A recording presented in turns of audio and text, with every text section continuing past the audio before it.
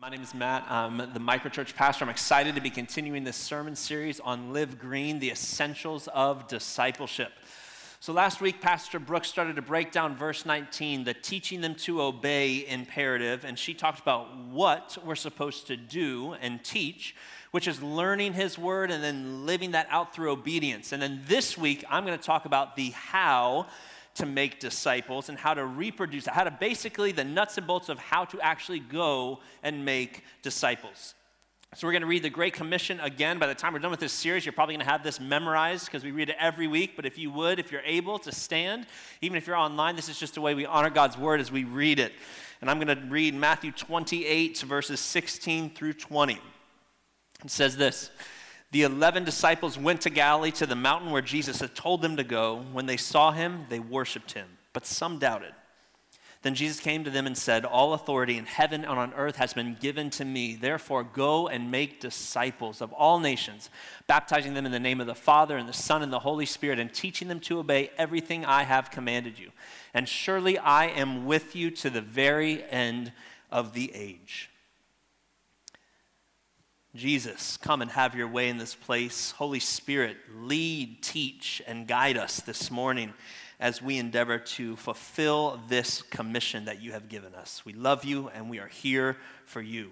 If you agree with that, could you say amen? Amen. You can have a seat. All right, I'd love to start by just asking you a personal question about your middle school or high school career, and that is, how many of y'all cheated when you were in middle school and high school? Right? Not all of us were following Jesus when we were in that time, but I want you to remember how you cheated. If you didn't cheat, this is what you do. You find the smallest piece of paper or your arm or your hand, and you learn how to master the art of writing in size 2 font, which is what I did. And you find, again, you write down the most important pieces that you need to know in the smallest space possible so that you don't get caught by the teacher you're trying to hoodwink, right? And this morning, I'm going to implement those strategies of cheating, and I'm going to teach you how to cheat. But we're going to do it for Jesus, okay? So what we're going to do is look at the cheat sheet you got in. If you are in person, if you didn't get one of those sheets on the way in, wave your hands, and our ushers will come give you one of those. Those are important. We're going to be looking at those a lot today. If you're online, we're going to throw up a QR code for you to look at as well. Take a shot of that. Download that and look at this, because this is going to be a half page of the overarching principles of how to make disciples. This is going to be a teaching heavy sermon this morning, but I'm excited. I'm a teacher, so I'm excited about it. Now, there's going to be some overlap over some other things that we've done over the past few weeks, but I'm going to dive into this and not explain everything equally, again, like I said, because we've gone through some of this before, but let's take it from the top. So if you want to pull out that cheat sheet and look at that, we're making disciples. That's what Jesus has called us to do. In order to make disciples, you have to know what a disciple is. And for us at Greenhouse, the way that we define that is a follower of Jesus who is, say it with me, living in the green. Now, the difference between a disciple and a disciple maker, which Jesus calls us all to be in the Great Commission, just so we're super clear on that, is a follower of Jesus who is living in the green and intentionally reproducing this in others. See, a good disciple maker is going to help the person that they're discipling take the next step closer to Jesus, whether they know Jesus or not. And next week, Pastor Mike Lane's going to be talking about what we do if somebody doesn't know Jesus, what that discipleship evangelism process looks like.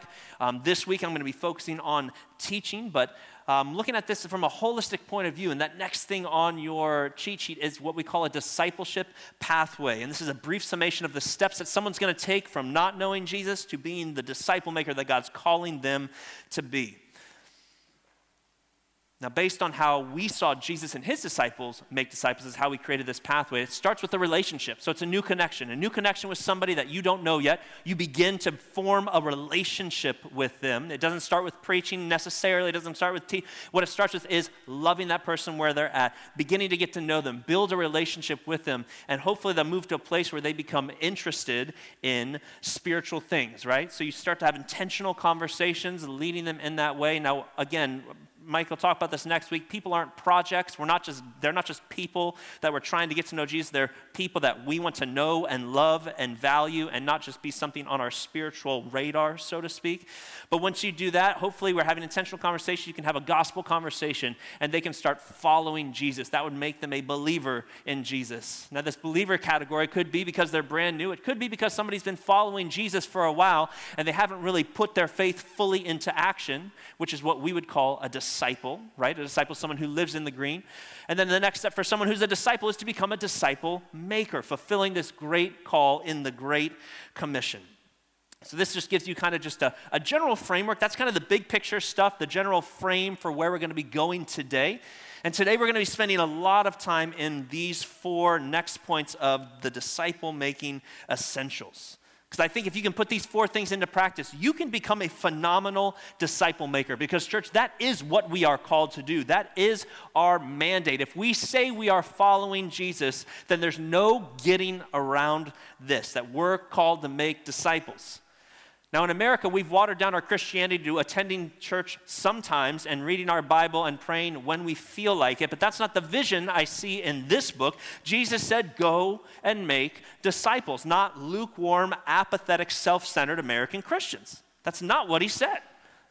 All right, so what we're going to do is go back into this and see what it means to be and make disciples. Now, the first 3 weeks of this sermon series was Pastor Mike breaking down living in the green. So even though that first bullet point is green and disciples living in the green, we're not going to spend much time there. But for those of you who are new, what living in the green means is that we are worshiping God. It's this yellow arrow, this movement of worshiping God. And what it is that we give ourselves to him, and out of the abundance of that rich relationship with Jesus and that time that we spend with him, which we call abiding, out of that pours a mission, which is the mission of God, leading people back to him and giving our money generously, being people who are on the mission of God. And we do that in community with other believers who sharpen and encourage you to live out this life that God has called us to live, because that's what we're made for. This is where we will be fulfilled.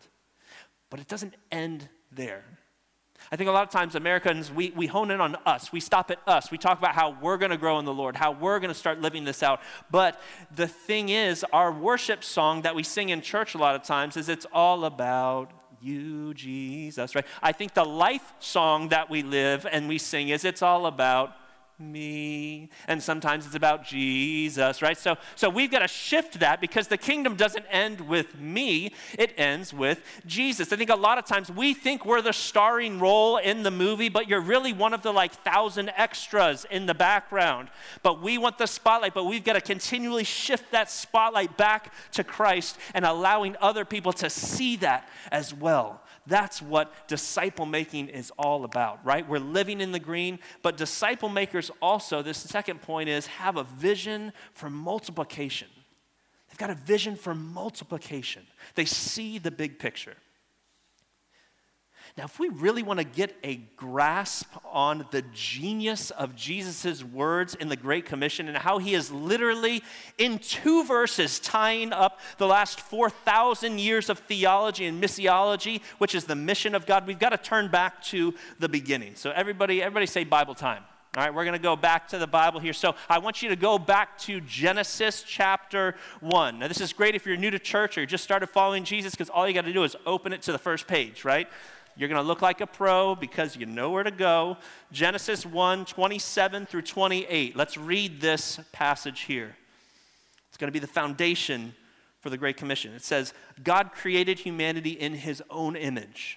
In the image of God, he created them. Male and female, he created them.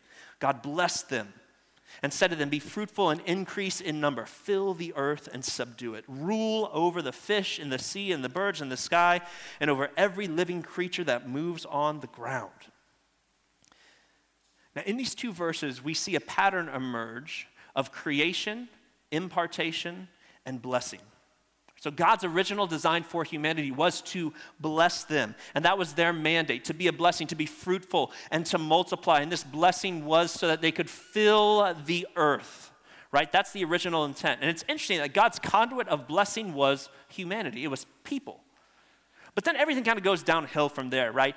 Humanity tries to do it on their own. It becomes a hot mess. Genesis 11, Pentacles with like the Tower of Babel, and it's a mess. And so what seems like what happens is that God goes into Genesis 12 with a reboot, like God's do-over plan. He finds another couple to functionally start again with, which is Abraham and Sarah. And Genesis 12, 1 through 3 says that, and every time you hear the word blessing, I want you to say that with me, just to kind of reinforce how much this plays into this passage. It says this: the Lord said to Abram, go from your country, your people, your father's household, to the land I will show you. I will make you a great nation, and I will bless you, and I will make your name great, and you will be a blessing. I will bless those who bless you, and whoever curses you, I will curse, and all the people on earth will be blessed through you. Notice the repeated pattern here of creation, impartation, and blessing. And this is the wild nature of God. God says, I'm going to create the father and mother of all nations. I'm going to do it with a barren couple who are almost pushing triple digits. I mean, God's like, no, I am a creator God. I'm going to create a nation functionally out of nothing. I'm going to impart my blessing on them so that they can be a blessing to the rest of the world. Not just a small people group, but to all the nations, like we heard from Andrea 2 weeks ago. But so here we have God creating, imparting, and blessing to Adam and Eve, to Abraham and Sarah. But why? What's the purpose of that blessing?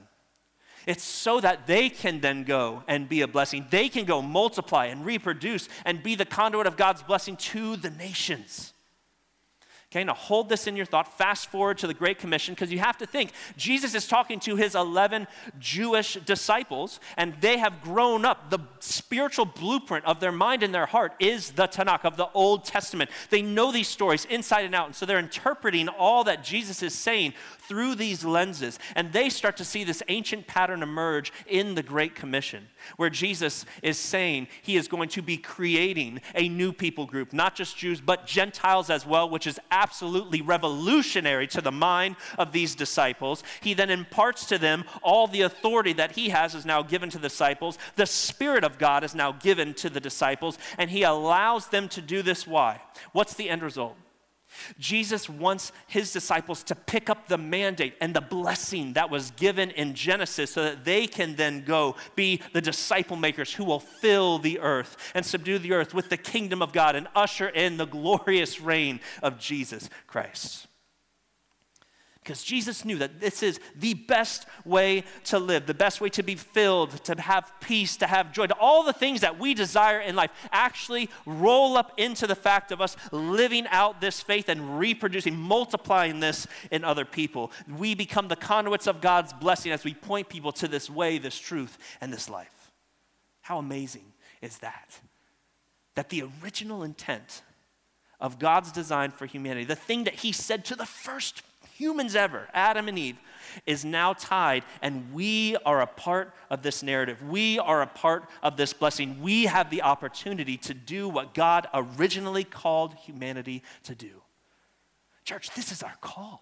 Like, this is our mandate. This is what we're created to do. More than climbing the corporate ladder, more than being accomplished in your academia and your scholastics, more than being the best in your profession, more than being a social media or a YouTube influencer, we do ourselves a disservice when the vision of our life is so small that we miss the opportunity and the understanding that we have an opportunity to be a part of something that is greater than any story or any vision that we have ever seen or heard. I get so tired of leadership gurus saying, what's your vision? What's your vision? Your vision is too small. That's what it is, leadership guru, unless it's rolling up into the vision of making disciples and subduing the earth under God's glorious reign. Yeah. Because when we are following, when we're in line with God's vision, when we're firing on all cylinders, we're not just being disciples, we are making disciples. Healthy Christianity is one that is intrinsically multiplicative. That was God's plan from page 1, Genesis 1, the first couple in humanity. Healthy disciples multiply and make other disciples. And have you ever noticed that it's the best way to learn something is actually to have to teach it to somebody else? And you also realize sometimes how much you don't know until you try to teach it to somebody else. Is this not true? So my daughter is 9. She's learning the 50 states. And so she has this song that apparently nobody knows. I said it at 9 o'clock. I'm like, does anybody know the 50 nifty United States? Anybody? No? Okay, yes. Validation, 11:15.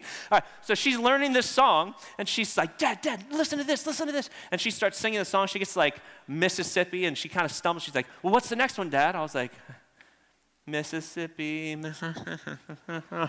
I couldn't remember them to save my life. It was one of those things, I knew it at one point when I was in 3rd grade, but I do not remember it now. So I had to relearn all the 50 states, which is horribly embarrassing geographically that I couldn't name them off. But it's one of those things where I realized that sometimes the best way to learn it is to have to teach it to others. It codifies it. And this is the genius of God's design of disciple making even.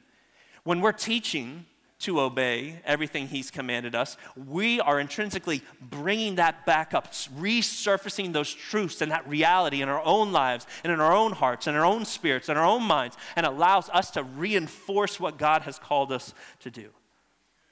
And I think the problem is in American Christianity, we're so big on like, how can I improve? How can I be a better disciple? Lord, what do you have for me? Let me listen to this podcast. It's all about us again, that we miss the intended end goal that God had the entire time, which is to be a disciple maker, right? He says, go and make disciples, baptizing them, teaching them to obey everything I have commanded you. This is the blessing that we bring. We are the conduits of God's blessing, and we get the ability, the gift, the opportunity to do so. But the blessing is not what we bring to the table. It's the Spirit inside of us that becomes alive, and then we get to impart that blessing to those around us. Because here's the reality. We never get more of Jesus than when we're giving him away.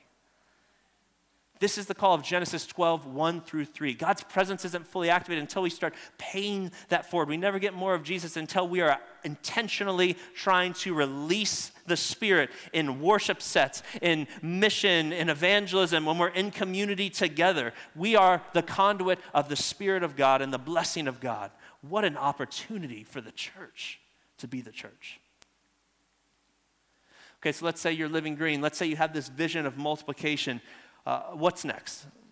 And this is where I think the rubber really hits the road. This is where a lot of Christians, I think, falter when it comes to making disciples, because they might have the head knowledge, they might even be living this out themselves, but what is the actual trigger that needs to get pulled when it comes to actually making disciples? What does that look like? And I think it's when disciple makers walk in what I call strategic intentionality. When they're strategically intentional about inviting people into their own lives, both organically and in organized ways. This is that 3rd bullet point in the disciple-making essentials. And I want to kind of stop a train of thought in a lot of people's heads that just started, the eye roll of, oh my gosh, great, another thing to add to my schedule. I don't have time to do that because I am. And fill in the blank. If you're a college student, because I'm taking 5 classes this semester, because I've got to study for the MCAT, I just started my dissertation. If you're a young professional, then you're like, man, I've got to get this internship, I've got to get that residency, or whatever the case may be, because I need to climb up that the corporate ladder. If you're a young family with young kids, you laugh at the thought of even putting anything on your plate. You're just trying to survive with the 3 young children in your home. If you have the older children, you're like, okay, so where am I supposed to put discipleship? I have ballet on this day, I have sports this day, I have competitions this weekend. That takes up every waking hour of your time. And I get it, we're busy. That seems to be like our cultural badge of honor. I mean, think about it. When you ask people how they're doing, what's 8 out of 10 people's responses? Oh, I'm just busy, man. I got a lot of stuff going on. You kind of weed into it. They're actually not. They just say that, but sometimes you are busy. Like, we're going to win an award for being busy. But my question is, like, who told us that being busy is an accolade? Because it definitely wasn't Jesus. Because what we do is subsequent to who we are, and our intrinsic worth and our value is in who we are in Christ, not what we do. Even spiritual things, it's not in that, it's in who we are in him. And it's just a thought. If you're too busy to make disciples, your life is probably a little just too busy in general. And we might want to shift some things up in that. Great book, Ruthless Elimination of Hurry. If you haven't read that, that's a really good one for helping to kind of shift that hurriedness in your life. But with that being said, even if you are busy, here's the great secret of the best disciple makers. The best disciple makers don't add anything to their schedule. They simply invite people into the things that they're already doing. Right? You don't have to overextend yourself to make disciples. You create overlap in your life, okay? This is strategic intentionality. And what I mean by that is there are ways to maximize your kingdom ROI, if you will, if you're already going to do it anyways. Right now, I mentioned these two words, organic and organized. And biblically, we see this happen in Mark 3:14. It says this. It says that Jesus appointed the 12 disciples that they might be with him and that he might send them out to preach. Okay, Jesus was strategic. He was intentional about training them in how to do ministry, how to preach with authority. But he also had time to just be with his disciples. Right? So Jesus didn't just hope that their disciples would randomly pick up the things that he wanted them to learn when he was in the synagogue. No, he did everything on purpose. And what does that mean? It means that Jesus was going to do things anyway, and he invited these disciples to come with him to do that. And there are things in your life that you're already doing that are already leading you into the presence of God or following God or trying to pursue Jesus in some way. Some of these things could be things like going to church on Sunday, going to microchurch once a week, praying, reading your Bible, sitting in the presence of God and worship, memorizing scripture, fasting, whatever the case may be. There are things that you're doing that's exponentially increasing the relationship that you have, setting time apart to grow with the Lord. And these are the moments where you can invite someone into your life without adding anything to it, right? So on Thursday mornings, for example, I spend time praying, especially for my family, for my marriage, and I had 3 guys that were engaged, and so I just said, hey guys, do you want to come read a book with me on being a good husband and just seek the Lord and just pray for one another when it comes to our families and your future families? They said, yes. Okay, great. I'm already doing that. I invite them in, and we've been doing that for a few months now. Right, so on the weekends, the Ulrich family, we try to Sabbath. We try to Sabbath once a week. Take a day, we set that apart where we're not doing anything, we're just being with God and with each other. And hopefully, if that's the point of the Sabbath, we're trying to seek the Lord on that day, right? One of the things I like to do is worship. Now, I play Christian guitar, and what that means is I can do a C, a G, and a D, and I functionally can play like 85% of all Christian music. So I'm a total poser, but it works because that's kind of where Christian music is. We need to update a little bit. But I like to do that, and I invited my daughter Alethea into that, and it's just been so precious to me. I sit on the fireplace, I play the guitar, and I say, baby, we're not going to sing anybody else's song. I want you to, the Bible says, sing a new song to the Lord. So just sing from your heart. And I'll tell you what, man, there are days where I just am like weeping, listening to this 9-year-old just sing her heart out to God. Like spirit-led, just theology coming out of her mouth. And it's not some song she heard on the radio. It's just straight from her spirit, right to the Holy Spirit. And something changes in the room when somebody's just giving themselves fully to God in that way. And as a dad, oh my gosh, my heart is just so full of joy watching my daughter worship the Lord. It's just so richly blessed my soul beyond anything I can imagine. And it happened because I simply invited her into something I'm already doing. I could go on. I hang out with a couple guys on Tuesday morning, and we seek the Lord together in somebody else's garage because it's just sharpening, it's encouraging, I love it. I invite people to my microchurch. I invite people on Sunday. I invite people to fast with me on the days I'm fasting, to memorize the scriptures I memorize. And so you're already doing it. The key is just strategically and intentionally shifting and changing and training your brain to say, who can I invite with me to do this? We're not adding to our schedule. We're simply inviting people in. You're already tasting and seeing that the Lord is good. I'm asking you to let somebody else have a bite. Let them in. Let them in. In fact, right now, I want you to take like a minute, and I want you to write down 3 things that you do already that you're doing to seek God, to do something with him that you could invite someone into as well. And if you're new, if you're just checking Christianity, you're like, I don't know what this dude's talking about. No problem. Just sit back, relax, and let us kind of do a little like activity, so to speak, in church here. But I want you to take 1 minute, just write down 3 things that you're already doing. You can write it on your cheat sheet. You can write it on your phone. If you're in the chat right now, you could write it in the chat and kind of start like some synergy there. What are some things that you're already doing that you could invite someone in? Extroverts, if you want to talk to somebody about it, it's fine. You can. Introverts, just pretend like you're frantically writing so that nobody talks to you. We know we're going to do it anyway. Extroverts respect that. But let's take a minute and just write down a few things that you could do. Actually, I should say that you're already doing that you could bring someone in with you. All right? Take that time now. All right, this is just kind of a prime the pump type of scenario. There's so many things more that you could be doing, but these are just a few things that you could already invite people into your life. Now, here's the deal, though. The organized things, the spiritual things, they happen hopefully on a daily basis, but what about the other 22 to 23 and a half hours of the day when we're not doing the spiritual things, right? This is the organic time, because the disciples don't just go run off and commune with God and then kind of pretend like it didn't happen the rest of the day, right? The sacred and the secular are always blended and fused together if we're following Jesus. Everywhere we go has kingdom potential and opportunity. Everything that we do, everything we say, everywhere we go, the non-spiritual moments of our life are invitations for God to break in and just come and show up and show out in some way, right? Again, Mark 3:14, Jesus appointed the disciples to be with him.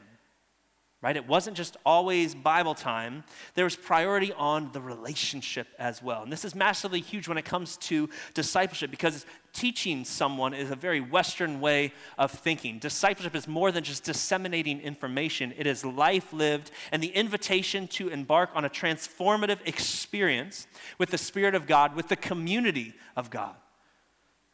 We ask people to follow us as we follow Christ, and we allow them to experience, again, to taste and see that God is good. Paul says it like this in 1 Thessalonians 2:8. He says, because we loved you so much, we were delighted to share with you not only the gospel of God, but our lives as well. Discipleship is more than just right doctrine.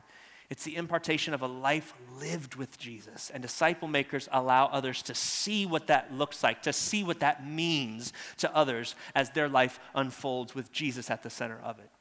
Again, Paul says in 2 Timothy 3:10 and 11, he says, you, however, have followed my teaching, but he doesn't stop there.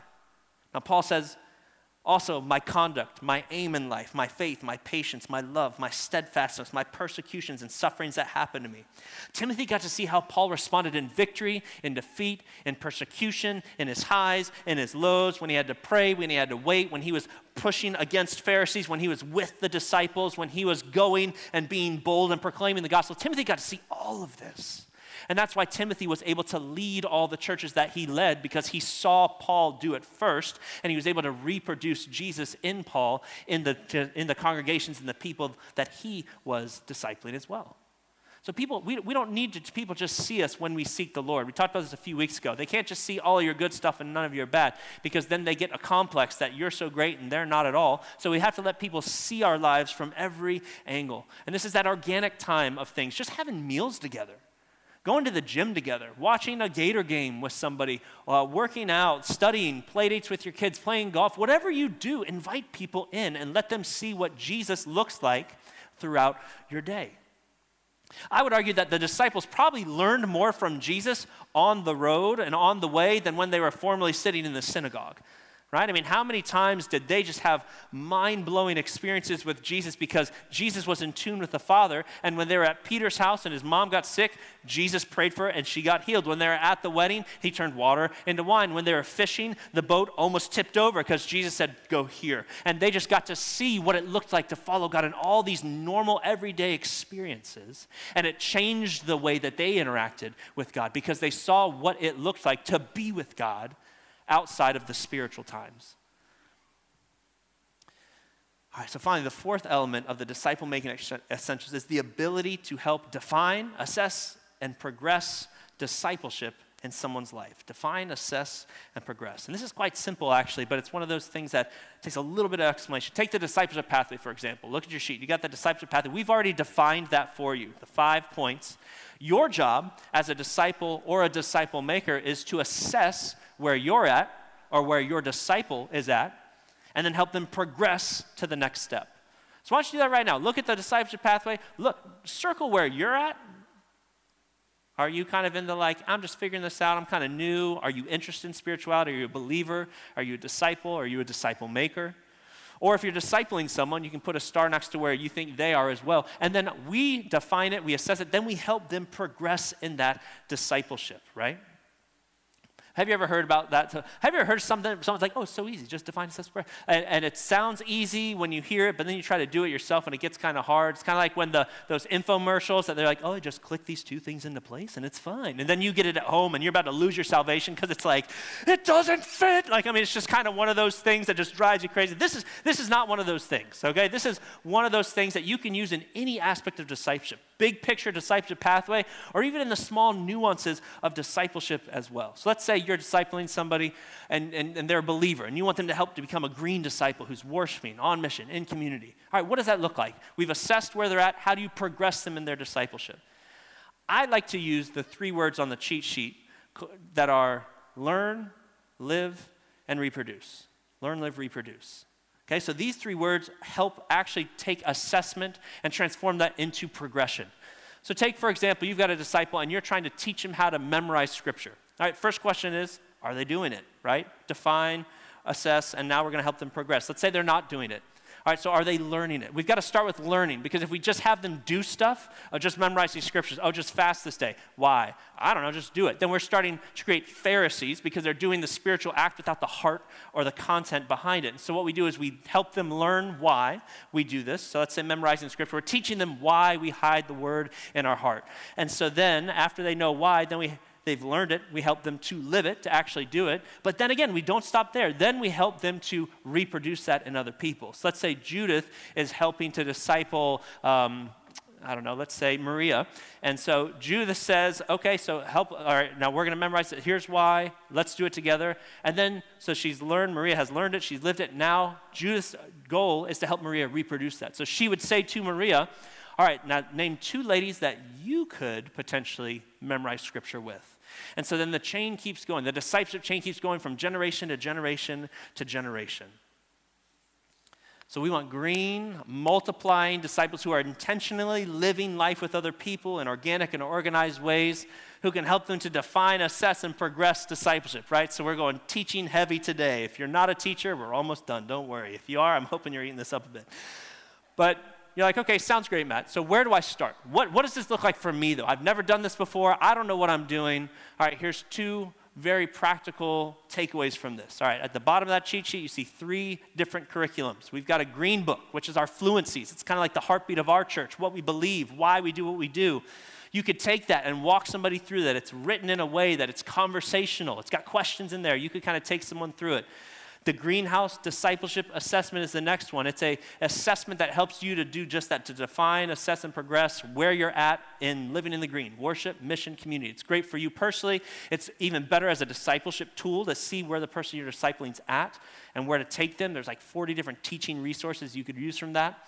There's also foundations. So if you're new to the faith, or if you know someone who is newer to the faith, you can teach them kind of these basic blocks of Christianity and help them learn and then live and then hopefully start reproduce as well. Now maybe you're just still like, okay, Matt, that's great. I still need somebody to show me how to do that. There's a little QR code in the bottom right-hand corner.